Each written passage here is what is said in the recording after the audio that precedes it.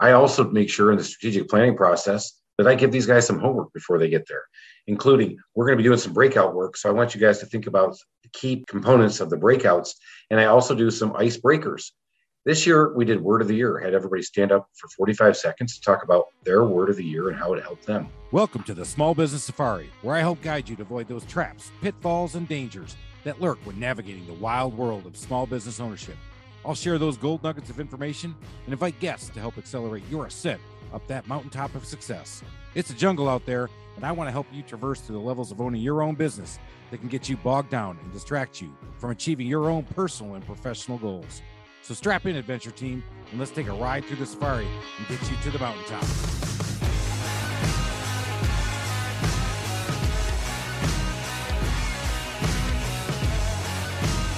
Hey everybody, it's Chris again, and this is Friday, and this is the episode where we keep it light, keep it real, and get you done in 5 minutes.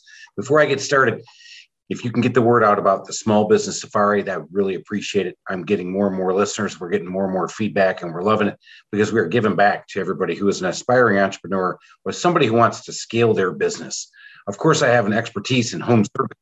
Okay, I really don't, but I try hard and I try to get there. So we have a lot of there, but we've been getting a lot of great interview guests on, and we're lining up even more to help give you the feedback that's going to help you.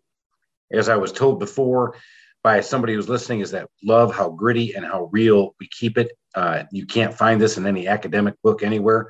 So really love that feedback and love hearing that stuff. So if you get the word out there on the Small Business Safari, really appreciate it. All right, let's get into this week's episode. Alan and I got back in studio by ourselves just to talk about the value of strategic planning.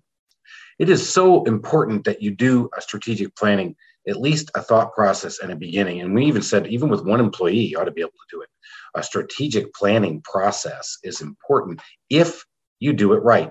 So let's talk about the components of doing it right. Number one, you need to have a strategic plan where you can help develop the line of sight and what's going on in that crazy entrepreneurial head of yours so your team will execute like you want with a 1 year goal and 1 year horizon on their mentality or their mindset.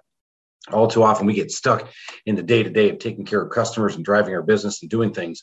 And what you try to do is get these folks to think on a 1 year horizon. 1 year from now, close your eyes. What does success look like for us? And as you go through it, the way I've done it where it's been successful is good, is that we keep it quick. I keep it tight, but there's a couple things I've done. I do it after hours. I do it on a Saturday morning. I don't do it during the week when we're bogged down by that. So I ask people to come along the journey with me of strategic planning. And I realize it's a commitment on their part. And their strategic plan meetings take all shapes and sizes and forms. I know people who go for offsite meetings and take off and take a weekend and do a retreat and do it over 2 days because they get a lot of value out of it. You just have to decide what's going to work for you and your business, but definitely getting out of the office, getting people to think about a 1 year horizon is great.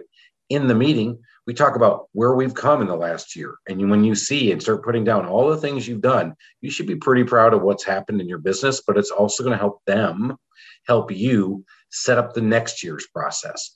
And then we'll start talking about what is the goal. This is the line of sight that I was talking about. Get that stuff out of your head and get it down either on a piece of paper or something that they can see in a presentation. So they see where in the hell you were trying to go and where you want to take these guys to go. I also make sure in the strategic planning process that I give these guys some homework before they get there, including we're going to be doing some breakout work. So I want you guys to think about the key components of the breakouts. And I also do some icebreakers. This year, we did Word of the Year, had everybody stand up for 45 seconds to talk about their Word of the Year and how it helped them. I do that because I want them to get bought into the strategic planning process and help them, help me get to that 1 year goal that's going to help us all. As we do the strategic plan, I make sure I don't bog them down and listen to a whole lot of me. We'll put some videos in there, but we also allow them to break out and use their minds together collectively as a group to help you solve some problems that maybe even you didn't realize that you had, or you didn't have the solution at your fingertips like you'd hoped. Now, strategic planning meetings are great, but strategic planning without execution and follow-up is a total waste of flipping time. Don't even try if you're not going to keep following up and keeping it accountable. When you're holding everybody accountable to it, you do this in this way. You look at the quarterly goals that you're trying to get, and then you start looking at monthly objectives that you're going to show. And then you follow back up in a month with your team and say, remember what we talked about.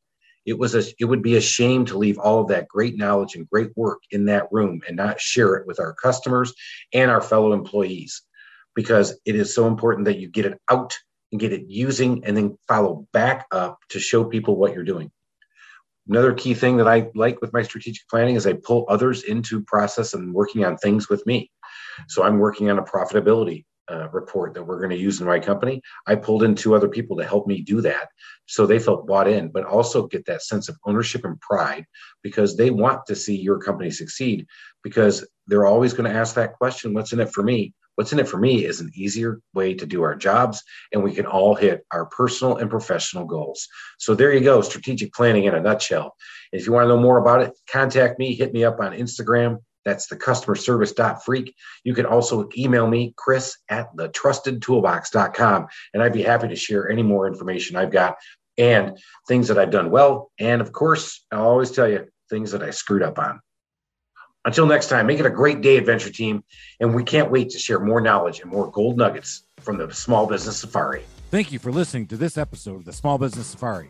Don't forget to go out and rate, review, and follow me. And if you like this episode, go out and check out my other episodes, or check out my Instagram, Facebook, or LinkedIn for other great content. And remember, your positive attitude will help you achieve your higher altitude in the wild world of small business ownership. Until next time, make it a great day, Adventure Team.